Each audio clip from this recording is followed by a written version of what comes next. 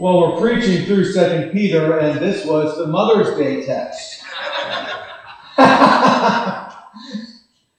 But we'll come to see it's very fitting. Before we get into the text, and we'll spend just a short time there this morning, a couple updates. One, on June 5th, we're going to celebrate 10 years of God's faithfulness here at the Well. So God's just been super faithful to us as a church and worked through us in just wonderful ways.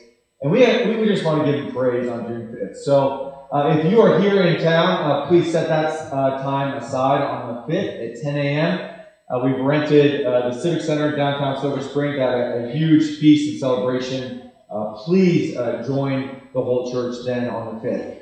The second is, and I told you about a building opportunity last week, we have begun kind of informal conversations with that group, and it's kind of looking promising. So we're going to pray this morning because maybe God is doing something amazing, miraculous in that. And also we send a team to Kenya this Saturday, the 14th, for about 10, 15 days there. So we want to pray for that too. So I'm going to give us some space just to pray for the right building and the right time. Maybe this opportunity is it. And secondly, for the team that's going to Kenya this Saturday. So let's pray out loud all at once. One time, let's come before the Lord now, asking Him to move in mercy and might. Let's pray now. Father, we pray, just pray. You will move in a mighty way.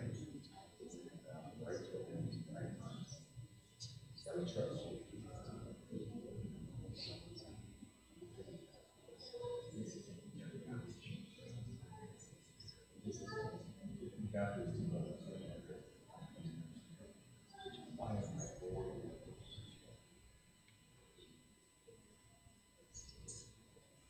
Father, it would be our desire that we would see little Silas grow up at the Well Community Church, and that we would see his kids and their kids in a generational way bring the good news of the gospel to Silver Spring. God, we know you can do that without a building, but we pray that you might give us a space to sink roots for the impact of the gospel for generations. That Silas will be dedicating his kids up here one day. That we would see you do a mighty work to reach generation after generation, plant church after church, and bring the good news of the gospel to Silver Spring and surrounding areas. God, if the opportunity you have for us that we're in dialogue with now, if that's it, would you give it to us? And if it's not, God, would you give us the right place and the right time? We trust you. You're such a good Father. You've shown your faithfulness for 10 years to the Well. We know we can trust you. It's in Christ's name we pray. Amen. Well, this is a daunting passage. And the idea in the passage is kind of like when you say to your kid, don't run out on the road. That's what's going on here. God is saying there is a false message in the world that is seeping into the church, many of them actually, that is going to bring destruction and dismay for all of us. And what more fitting of a day than Mother's Day? Because, God, I'm going to tell you, mothers are on the front line of this battle. Amen. And our families are on the front line of this battle to keep the gospel pure, to keep pointing people back to their Master Jesus, who is glorious and gracious and loving and kind. So we're just going to walk through this wild text. And starting with the image of the whole series that we've been doing here in 1st and 2nd Peter, this image of being a living temple built on Christ with one another, because we cannot stay firm, stay true to the truth without one another. In our families, as moms, as dads, as singles, as all of us. So let me remind us of the image that we've been using through 1st and 2nd Peter. It's up here on the screen. And it's that of a kind of a living temple built as living stones on Christ. It comes out of 1 Peter chapter 2. As you come to Jesus, Peter says, a living stone. He was rejected by men, but in the sight of God he was chosen and precious. You yourselves, like living stones, are being built up as a spiritual house to be a holy priesthood, that we are God's people, built on the person of Christ, who was rejected, who died in our place, who was resurrected, that we could be linked together with one another as families in a living temple, stones built and grafted onto one another on Christ in strength, staying sturdy and strong through turbulent times. Linking arms with one another. And then we kind of blended the image with a modern-day image of a cairn, and that's kind of what these are, where there are these piles of stones that mark a path that we can walk in security. Sometimes you're in the woods and the path is just super clear, right? But then particularly when you get above the tree line and it's just stony and rocky and a little more dangerous as the elevation grows, the path goes away. But then there are these cairns, these stacks of rocks along the path to mark your way to safety. And to that glorious peak where you say, man, I'm glad I stayed on the path to get here.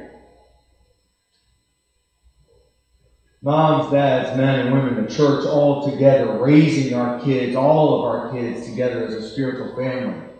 We cannot do this alone. We are built on Christ, linking arms with one another. Sturdy. Walking the path of the truth of the message of the gospel from now into all of eternity. And this passage says, do not get off that path. Do not listen to false messages.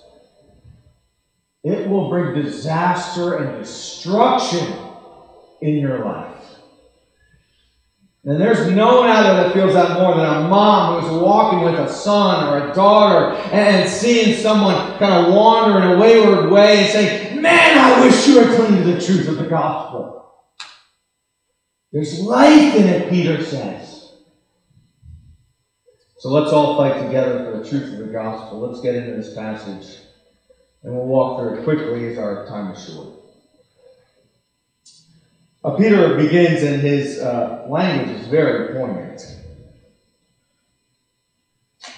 He says this, false prophets also arose among the people, just as there will be false teachers among you. He says, but he points back to the previous passage where he's just said, man, I'm a true prophet, teaching the truth of who Jesus did, and who Jesus is, and all he's done. And he says, but there's going to be these false prophets, these false teachers who are going to come where? Into the church, secretly bringing in destructive heresies, even denying the master. And here's the core of every false message, no matter what it is. Every false message begins at this core message, which is they deny the master. Every false message says, Jesus is not king. God is not king. Jesus ought not to direct your life. You are king. You are master. You are the trustworthy one. Or this or that person or this other ideology, this ism, that is the way to salvation and healing and restoration and the good life and freedom and gain. If you would just go that way, if you would self-direct. Don't tell me what to do with my body. Jesus is not master. I am master.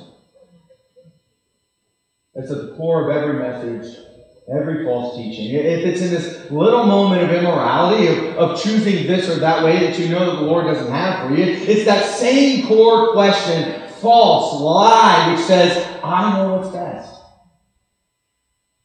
Jesus says, don't sleep with my girlfriend, but I know what's best. Jesus says, do this with my money, but I know what's best. Jesus says, forgive your enemy, but I know what's best. At the core of every false teaching and lie is the decision to say, I know what's best. I am master. I am good. I am trustworthy. This is the battle we wage. It's the same lie that's been given from the very beginning of time. In Genesis chapter 3. Genesis chapter 3. God's created humanity in His image. And he said, hey, you can have the whole garden, all these trees. It's going to be amazing, except for the tree of the knowledge of good and evil. You can't have that. So here's what occurs. And Satan comes to the woman and says, did God actually say, you shall not eat from any tree in the garden? And the woman said to the serpent, we may eat of all the trees of the garden, but God said, you shall not eat of the fruit of the tree that is in the midst of the garden, neither shall you touch it, lest you die. But the serpent said to the woman, you will not surely die. It's the very language of God where God says, you will die is how the Hebrew is written. And here Satan says, you will not die. For God knows that when you eat of it, your eyes will be open. You will be like God, knowing good and evil. You can't trust him. He's not good. He's withholding from you what is good. You need to self-correct. You need to choose what you know is good, what feels right. Go after it. There is knowledge, there is life there, and God is withholding it from you. You are your own master. And it leads to death. When God says this and we choose that the core of that false teaching is, I'm my own God. What motivates folks to come in with a false message? We see it in verses 2 and 3. And many will follow their sensuality, and because of them, the way of truth will be blasphemed. And in their greed, they will exploit you with false words. Their condemnation from long ago is not idle. Their destruction is not asleep. Gosh, man, it's poignant language. What's the motive? The motive is simple here.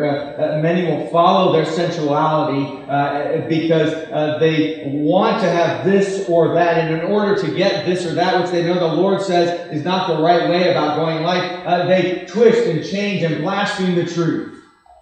There's a desire for freedom to choose whatever I want, to do whatever I want, to be my own God. So in order to get my freedom to choose and do whatever I please in my marriage, with my kids, at my workplace, in my college dorm, whatever I please, I have to be free. And therefore the motive is I have to distort what is true of who God is and what God says.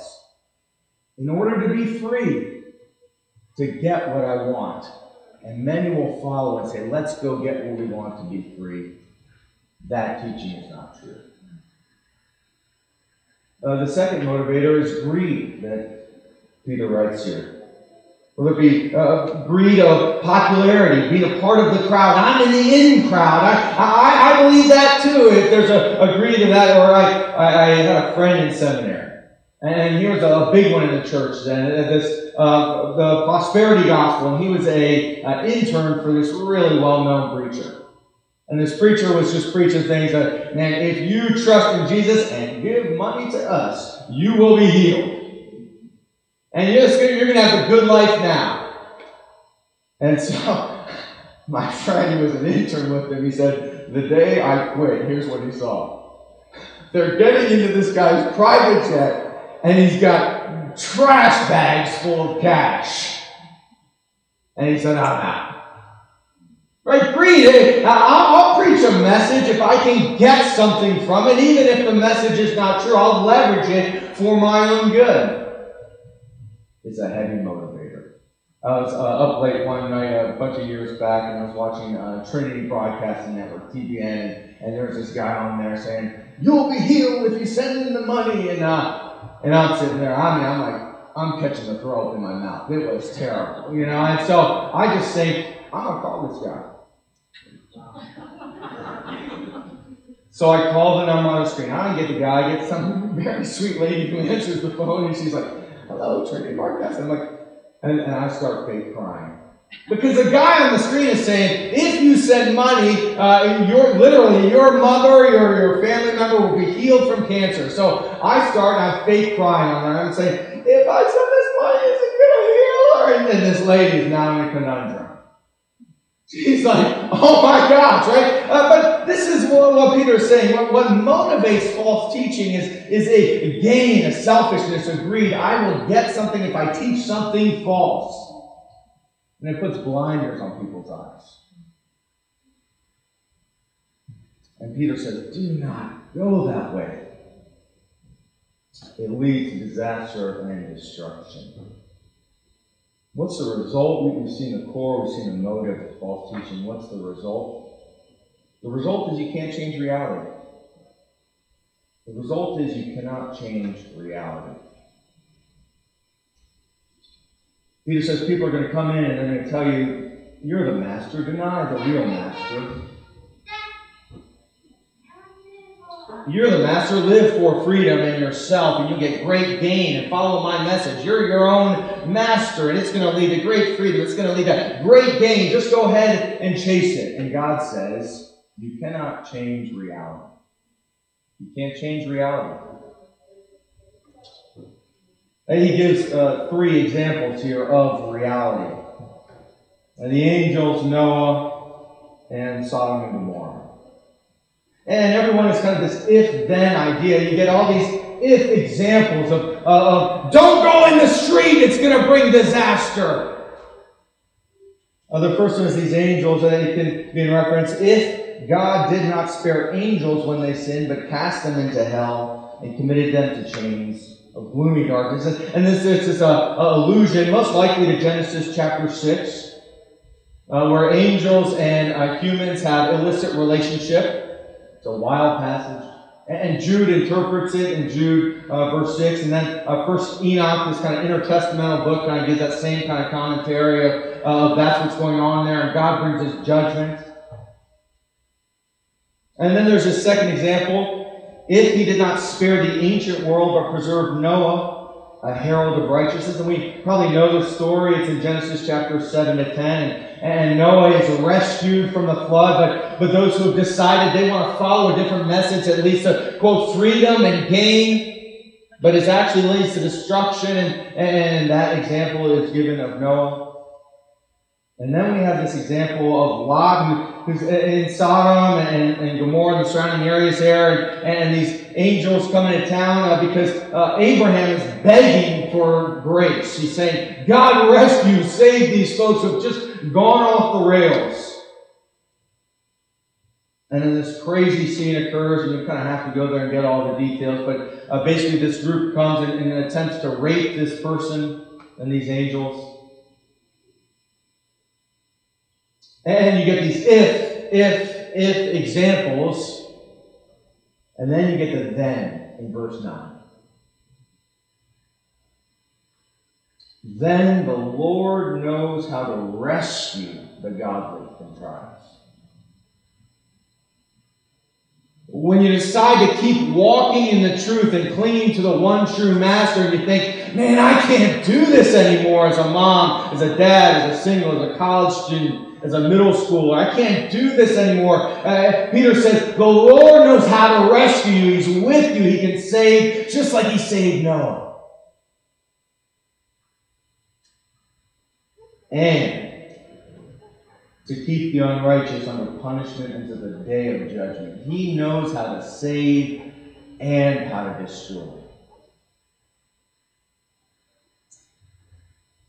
James chapter 4, verse 12 says, there is one lawgiver and judge who is able to save and destroy. That's our God. It's our God.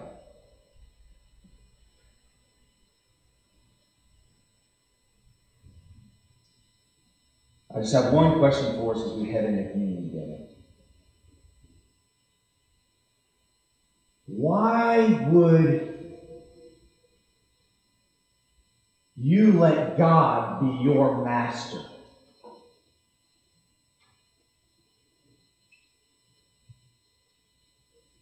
Why, as a mom, would you just keep saying, I'm going to keep clinging to this God as my master? I feel alone right now. I feel like this message is too hard to share with my kids or in my place of work or as a dad. I just can't hold on anymore. Why would we keep Jesus as our master? Or you're just kind of, you're in the midst of this moral decision. And you think, if I go this way, I think it's going to bring me a lot more life. Why would you trust? Why would you keep Jesus as your master? Most days, Courtney or myself will go to little Leo, who just turned 7. That's crazy, this past weekend. And we'll say, how do you know Jesus loves you? He goes, because he died for me. How do you know you can trust Jesus? How do you know he ought to be my master? How do you know that when he says, if you go that way, it'll lead to life? How do you know?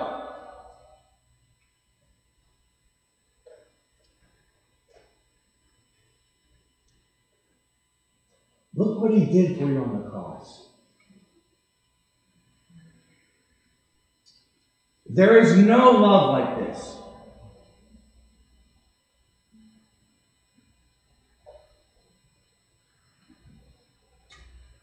Moms, dads, kids, spiritual family together, there is no love like this.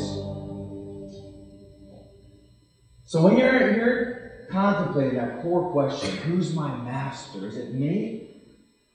Or is it my God? Would you remember what Jesus has done for you? His body was broken. His blood was spilled. That you would give your whole life to him.